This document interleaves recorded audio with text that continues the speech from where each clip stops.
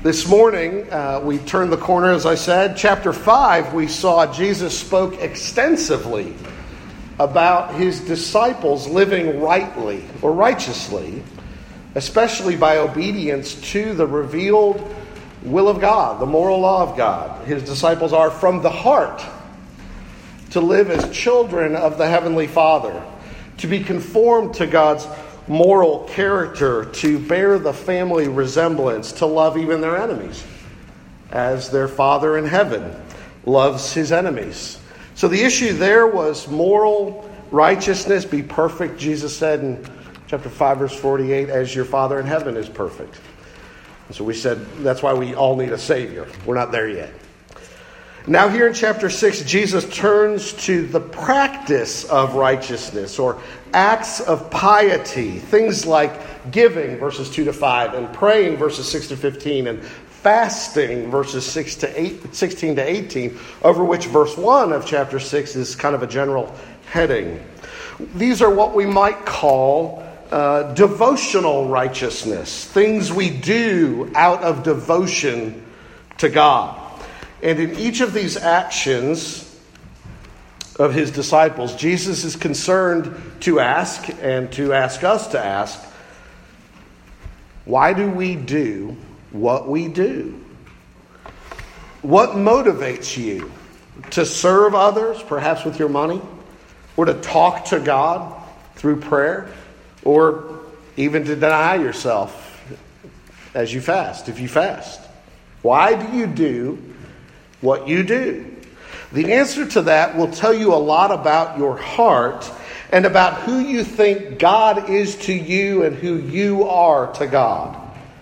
And so this morning we want to look at the general principle, verse 1, and the first application of it about prayer in verses 2 to 5. Let me invite you to give your attention to the reading of God's holy and inspired word. Matthew 6, 1 to 4. Beware of practicing your righteousness before other people in order to be seen by them, for then you will have no reward from your Father who is in heaven. Thus, when you give to the needy, sound no trumpet before you, as the hypocrites do in the synagogues and in the streets, that they may be praised by others. Truly, I say to you, they have received their reward. But when you give to the needy, do not let your left hand know what your right hand is doing, so that your giving may be in secret. And your Father, who sees in secret, will reward you. Amen. This is God's word. May he cut our hearts with it. Let's look to him in prayer. Father, we pray that you would bless us, teach us, correct us, rebuke us, train us in righteousness, that we may be thoroughly equipped for every good work. In Jesus' name I pray.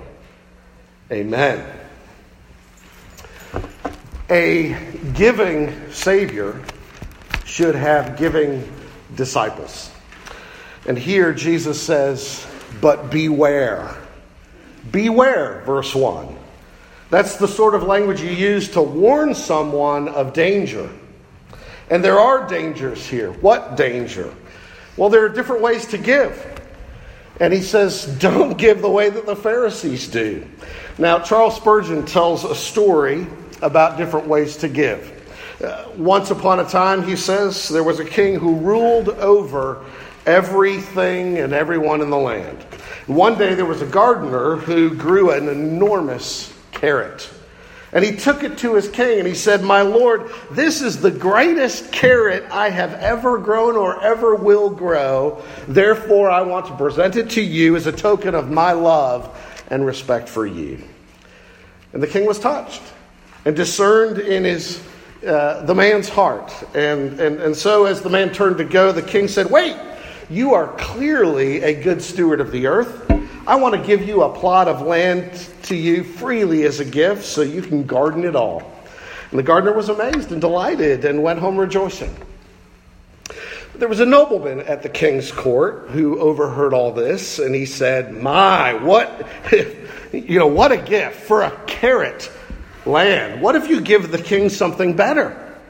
And the next day the nobleman came to his king, and he was leading a handsome black stallion, and he bowed low and said, "My lord, I breed horses, and this is the greatest horse I've ever bred or ever will.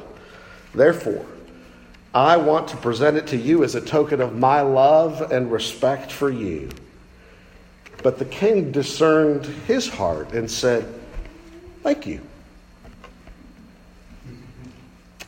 And the man, and he took the horse, and the man was simply dismissed. And the nobleman was perplexed. And so the king said, "Let me explain. That gardener was giving me the carrot, but you were giving yourself the horse. One giver was sincere and gave out of love and respect. The other was a hypocrite who gave to get out of love for himself." And the Lord Jesus is interested here in the way that you and I give. And he says, I want you to give not only the right thing, and it's right to give, but I want you to give in the right way as you give, with the proper motivation. And so in the passage, Jesus gives a warning in the first verse, and then he applies it in the second and third verses, both negatively, don't do this like the hypocrites, but verse 3 positively, do it like this. And then he speaks of the proper motivation for giving to the Lord in verse 4. And so let's think about these things. In the first place, verse 1, Jesus warns his disciples not to live like hypocrites. Beware, he says, of practicing your righteousness before other people in order to be seen by them, for then you will have no reward from your Father who is in heaven. Well, now, understand, Jesus isn't criticizing giving, and he's not, in the next passage, going to criticize praying or later fasting. In fact, he commends them all. He doesn't say, if you give, or if you pray, or if you fast. He says, when you give, and when you pray, and when you fast. These are the kinds of things you do towards God, he says, like prayer. You do it towards God. There are things you do towards others, like giving to the needy, and there are things you do even towards yourself, like fasting. He assumes all three will be part of our Christian experience, and he says they should be done in secret. Now, at first glance, when you hear Jesus say, don't do them to be seen, do them in secret, it seems to contradict, if you remember, what he said in chapter 5. Because in chapter 5, verse 16, he had said, you are the light of the world. And then he said, let your light shine before others, that they may see your good works and give glory to your Father who is in heaven. So in both passages, he speaks of doing good works to be seen by others. Here in chapter 5, he commands it. And here in chapter 6, he forbids it. And we might scratch our heads and say, what's up with that? But as John Stott points out, the contradiction is only verbal. It's not substantive. In chapter 5, it's our propensity to cowardice that's made him urge us to let your light shine before men. But here in chapter 6, it's our propensity to conceit, such that he urges us to do it all in secret. We can sum it up this way, as A.B. Bruce put it. We are to show when we are tempted to hide, and we are to hide when we are tempted to show. And so he says, look, be careful not to do your acts of righteousness before others to be seen by them. He's getting at motive, right? And so we have to ask, are we pretending to be righteous? And we have to admit, as Christians, we are all tempted to want to look good in front of others. We're all tempted to want to be seen by others as being good or righteous Christians. We're all tempted then to be fake in following Jesus, as long as other people think well of us as we go along. Why do we become like this? Why is this such a strong temptation for us? Well, on the one hand, we might just not be paying attention to our own continuing sinful disposition, and the nature of our hearts as imperfect yet before glory. And so we're tempted to give expression to that sinful pattern. But here in the Sermon on the Mount, Jesus gives a different answer, as Sinclair Ferguson points out. In chapter 6, verses 1 to 18, Jesus refers to God as Father 10 times. He speaks of the relationship of disciples as children to their Father, and himself as the Son of the Father. 10 times he speaks of God as the Father, which is more than all of the uses of that towards God in the entire Old Testament. He piles up the idea. He presses it upon the conscience. We are to live as children of the Father, secure in the knowledge that we belong to God as our Father, and we as his children. But the hypocrite is fundamentally insecure before God. He doesn't know God as his heavenly Father, and since he feels insecure before God, he seeks his security in the opinions of other people about himself.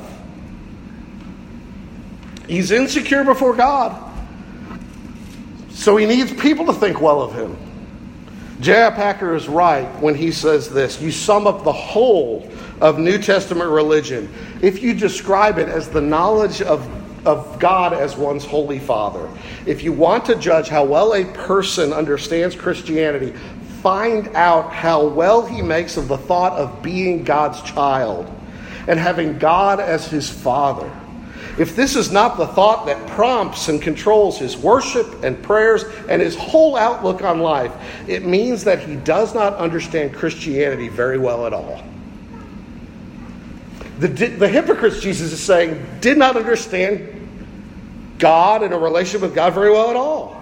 They didn't know themselves to be his children, and so they sought their security in what other people thought of them. And so, therefore, it was vital to the hypocrites to do outward acts of righteousness so that they could be thought well of. And so I ask you, do you know who you are to God and who God is to you? Are you conscious of being a beloved child of the Heavenly Father? You don't need to purchase his affection for you. You don't need to sustain his love for you. We need to remind ourselves God loved us and gave his Son for us. And Jesus loved me and gave himself for me. And he is all my righteousness. I don't need other people to see me and validate me. I don't need to perform for you, for God to love me. And that kind of security needs to then shape my honesty about what I do and why I do it. One pastor invites us to imagine 5 people giving money to the poor. The first gives money to the poor because it's Christmas time, and it's a thing people do. Lots of people out gathering charitable money. And this man's path is ruled by that principle of imitation. He's simply displaying the instinct to do what others are doing. The second man gives money to the poor because he wants others to know he's good to the poor. And when others find out, they will admire him. The principle at work in his heart is selfishness. When he hands his money over, you're seeing a display of ambition. This is going to help me get ahead with other people. The third man gives money to the poor because he wants people to applaud him. The principle at work in his life is self-centeredness. He wants to be clapped over. His giving is a display of vanity, conceit. The fourth man gives his money to the poor because he feels for their needs. He gives out of sympathy. You're seeing a display of humanity. The fifth man gives to the poor because his Father in heaven wants him to give to the poor. And the principle at work in his heart is love. Love for God. He loves his Father in heaven. He wants to be more like his Father in heaven. And so he is displaying the godliness of being a child beloved by his Father in heaven. To the outward eye, all appear to be doing the same thing, the same outward act. All 5 are giving. But within, there are all kinds of motives at work. And Jesus says your motive is to be informed by, shaped by, your relationship with your Father in heaven. You know His love for you. And you love Him. You want to please Him. You want to be more like Him. And so if you live under the eye of men, you're not living for the eye of God. But if you're living under the eye of God as a beloved child, you don't need to live for the eye of men. That's the first thing. He warns us about acting like the hypocrites. Second, he says, as he applies it, he says, so then don't give like the hypocrites who give with an eye towards people. Verses 2 and 3, right? Verse 2, thus when you give to the needy, sound no trumpet before you, as the hypocrites do in the synagogues and in the streets, that they might be praised by others. Truly I say to you, they have received their reward. So he says, when you give to the needy. Now, this wasn't something new. Jesus understood that the Jews had been expected to give. There's much in the Old Testament about giving to the poor. Besides their giving to the government, it's taxation, and giving to the church, it's tithe. There were offerings, mandatory offerings for the giving to the poor, as well as voluntary offerings to the giving of the poor. Proverbs chapter 14, verse 31 said, whoever oppresses a poor man insults his maker, but he who is generous to the needy honors him. Proverbs 19:17, whoever is generous to the poor lends to the Lord, and He will repay him for his deed. It was something expected in the Old Testament, and Jesus expects it for His disciples. After all, Jesus in the end of chapter 5 had just said about our Father in heaven that He is generous and kind to the ungrateful and the evil. He causes His sun, right, to shine on the just and the unjust. He causes His rain to fall upon the evil and the good. He's generous, and we are to become like Him. We're to be generous givers, Jesus says. Cheerful givers. Sacrificial givers. And we all have a long way to go in that, don't we? Jesus here describes a man of charity. A guy who's gone out.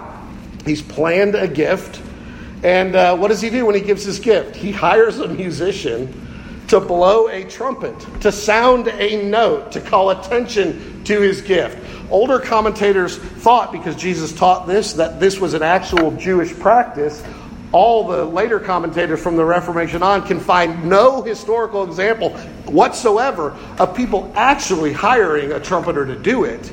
The point is, though, that they did it in such a way it was like they were saying, bum-ba-da, bum-ba-da, I'm going to give. There's going to be money for the needy right here. Come on, come on. You understand that this is kind of the attitude, right? And it was all a show. They weren't giving, they were taking. Jesus says this is not a gift in the sight of God. It's a purchase. He's not giving His gift to help the poor. He's using the poor to help Himself. And we just have to reflect that the love of human praise is very deceitful, and it is a subtle desire. When you start doing things for God to be seen by others, applauded by others, honored by others, thanked by others, it is a slippery slope until that's the only reason you're doing anything.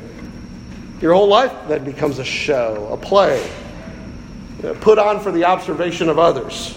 In fact, that's the word Jesus uses to describe the Pharisees here when He calls them hypocrites. It's a word right out of the play acting business, right? An actor who put on a show for others was and it wasn't pejorative, they were a hypocrite. In their day, they didn't so much use makeup to change their appearance, but they put on a different mask to play different characters in the play. That's perfectly appropriate in a drama, right? Playing a character, getting into character by wearing a mask. You cover up your true self to fool others into thinking for a time and for their entertainment that you're someone that you're not. That's fine in TV and movies and dramas and musicals. But it is the opposite of the Christian life. We are to be who we are.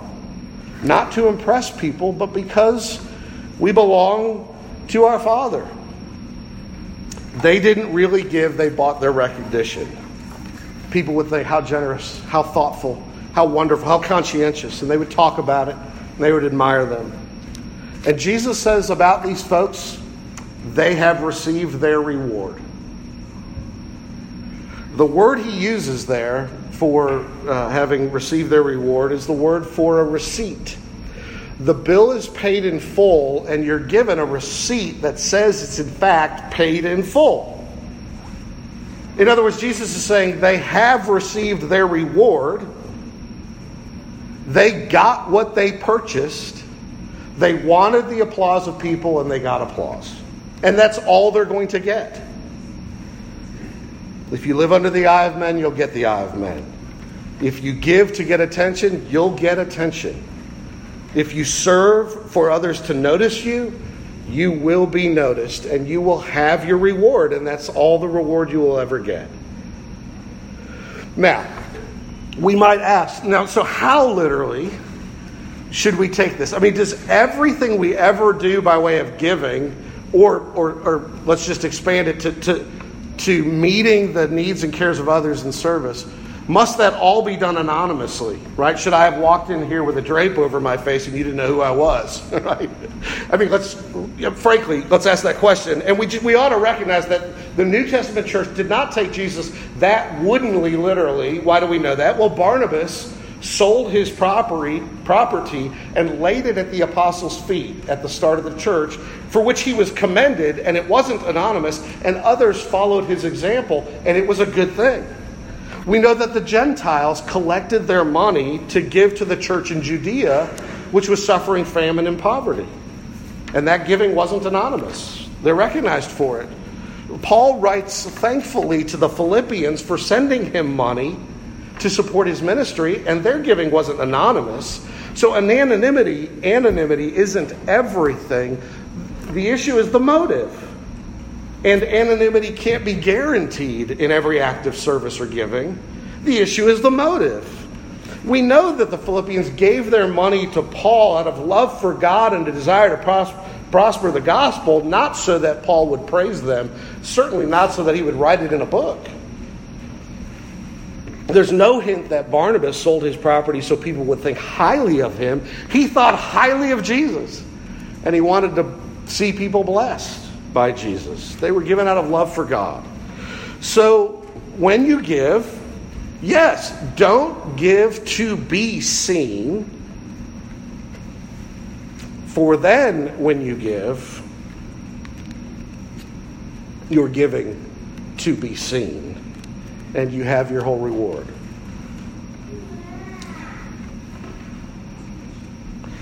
And then recognize the second danger.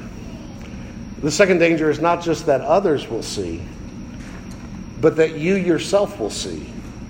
Did you catch how Jesus puts that in verse 3? I mean, you're not out of danger, even if you give anonymously.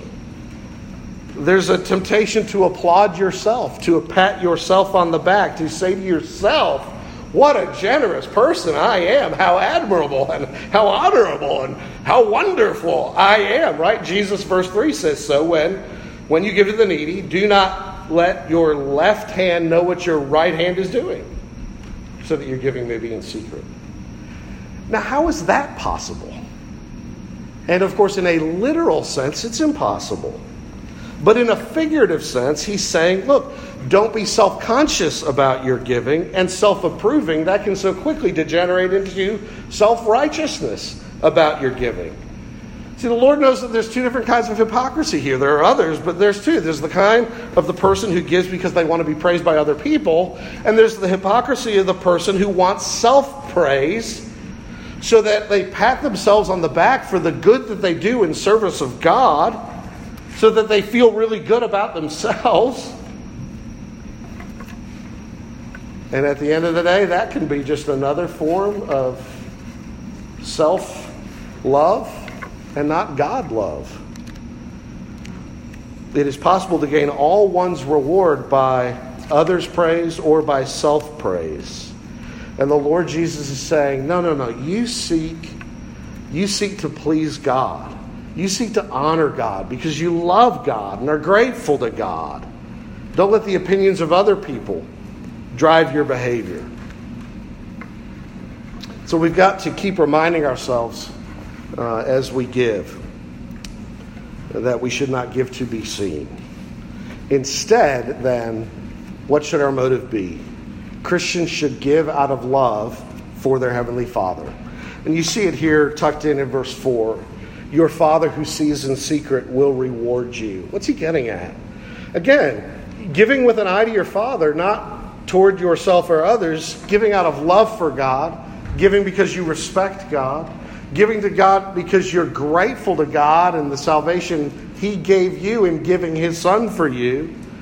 You have a heartfelt desire as a child of your Father to be obedient to God, and you want to be more like God.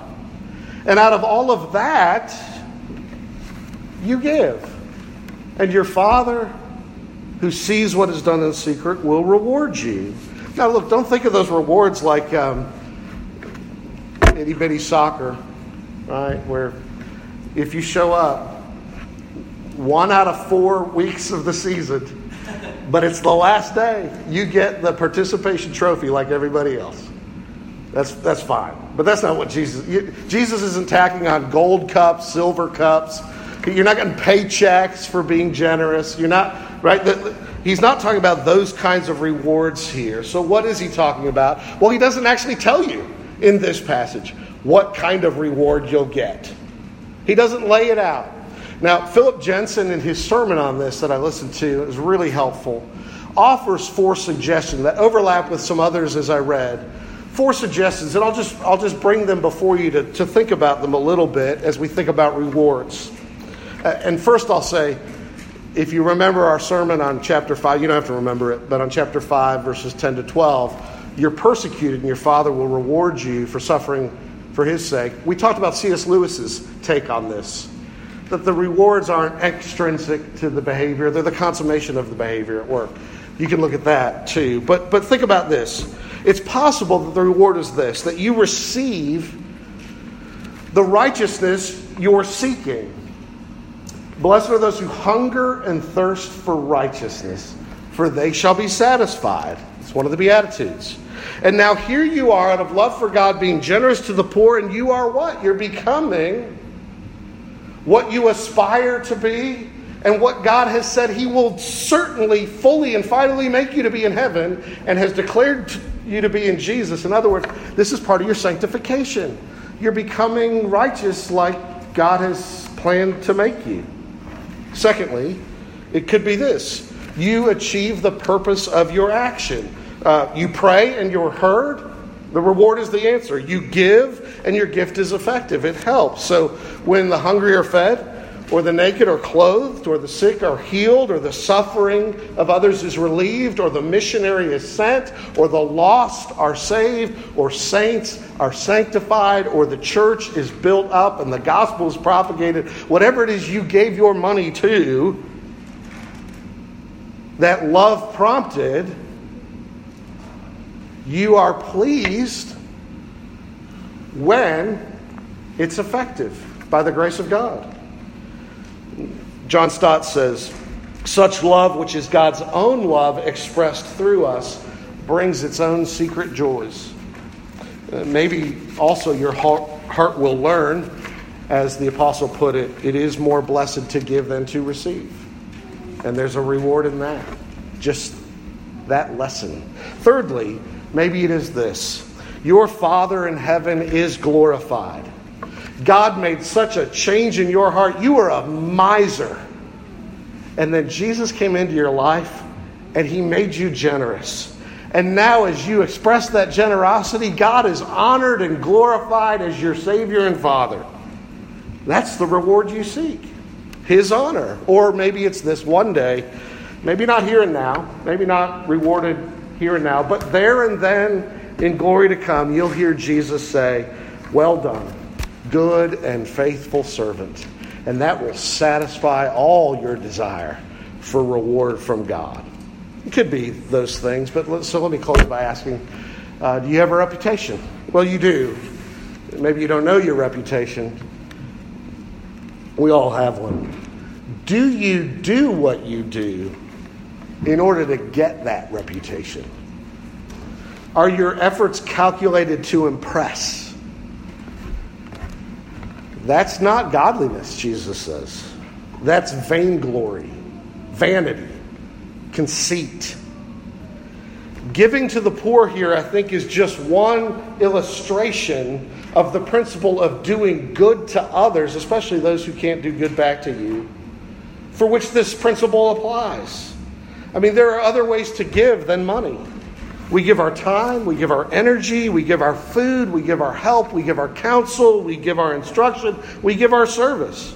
We use our time and our talents and our treasure to help others. Are you a teacher? Do you lead music? Do you help us sing? Do you bring meals to people in times of trouble? Do you open your home? Show hospitality? Are you serving in women's leadership? Are you an elder at Redeemer? Do you aspire to be one or a deacon? I mean, there are all different kinds of things that we do that are public services to the body of Christ. Why do we do them? Why do I do what I do? Is it to be seen by others? Or is our heart aflame with love and thanks to God? And that's why we do what we do. And so this is again an exposure of the impure and mixed motives of the heart of even the most refined and godly believer this side of heaven. Don't you find that to be true? You're a jumble of mixed motives. May the eye of God upon us lead us to repentance. May the knowledge of a selfless Savior who died to rescue hypocrites like us give us a genuine heart to honor Him. And may we know that we are the beloved children of our Father. There's nothing we can do to impress Him. And yet He loves. We don't have to impress others either. Let's pray. Father, forgive all the twisted iniquity of our hearts and cleanse us from all the false reasons we serve you, the things that we've done in the past. We ask even that you would redeem those things now in light of our desire that they would be for your glory. Redeem those things to your glory and honor and praise. And in the future, teach us, we pray, to walk in your ways. In Jesus' name I pray. Amen. Amen. Let's stand and sing.